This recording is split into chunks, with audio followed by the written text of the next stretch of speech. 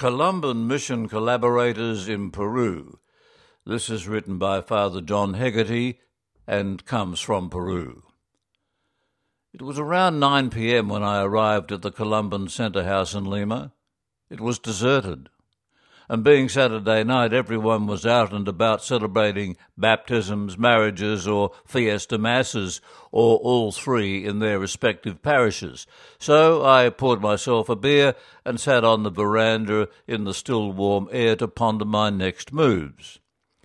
With the beer drained and the weekend parties warming up in the neighbouring houses and flats, plus the constant hum of traffic from the Pan-American Highway, I opted to try to sleep off some of the accumulated jet lag from 15 hours Melbourne to Los Angeles, a 16-hour layover, and then 8 hours into Lima, enough for one day. I was awoken the next morning by the chatter and laughter of many voices outside my window, and I took 2 glances. One through the window revealed groups of young adults scattered around the lawn and engaged in animated conversation, and the other told me it was noon. I shook myself, showered, dressed, and ventured out to see what it was all about. And the bright sun and social atmosphere energized me. And as I neared the groups, I didn't recognize many from among those gathered who looked past me as though I hadn't yet landed.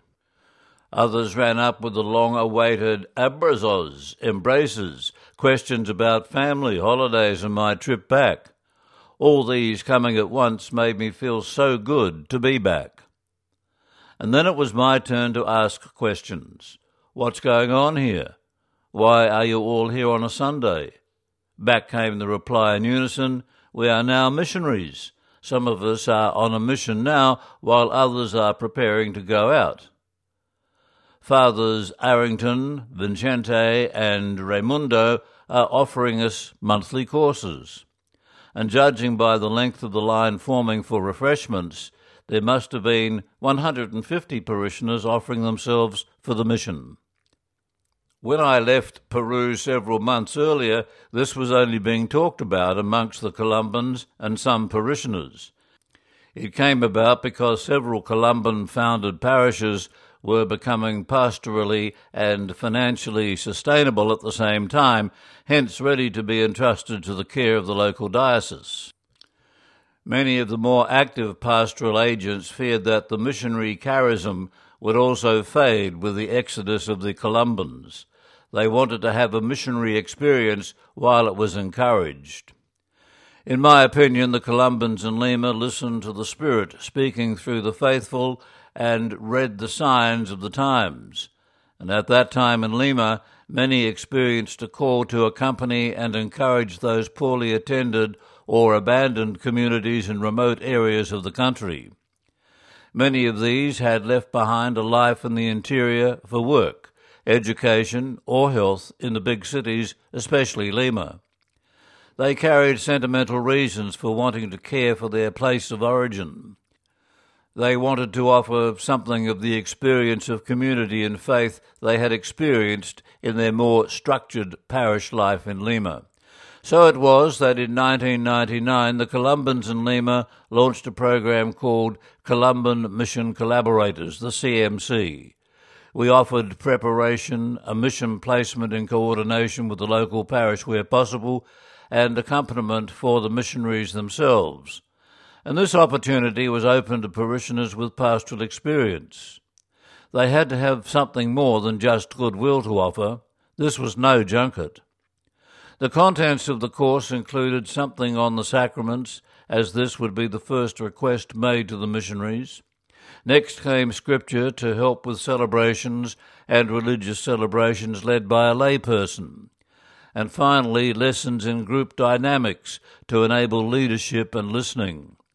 And the topics were offered by a mix of Columbans, religious and lay, each according to his or her expertise. And before heading off on mission, each Columban mission collaborator was required to participate in some of the Sunday sessions and the 4-week summer course for pastoral workers during the month of January. At its peak, more than 200 Columban mission collaborators were scattered across the country, from Capachica on the shores of Lake Titicaca in the southern Andes to Oxapampa in the Selva, the jungle, and the Cajamarca in the northern Andes. Two examples of the faith and generosity of these devoted mission collaborators came from Miguel and Angel. Miguel was a single man who lived making mattresses in a barrio in Lima. He offered to serve for a month in a parish near Cuzco.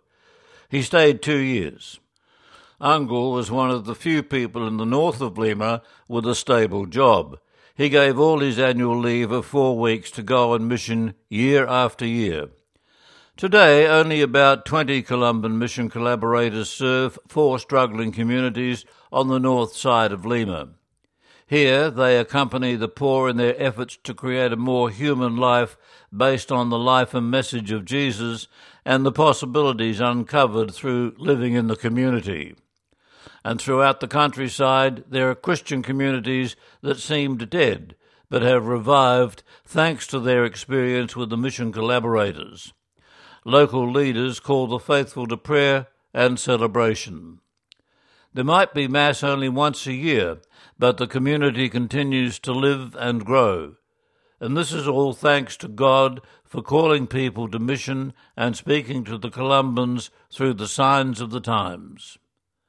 That article, written by Columban Father John Hegarty, worked in Peru for almost 50 years and now lives in retirement in Australia.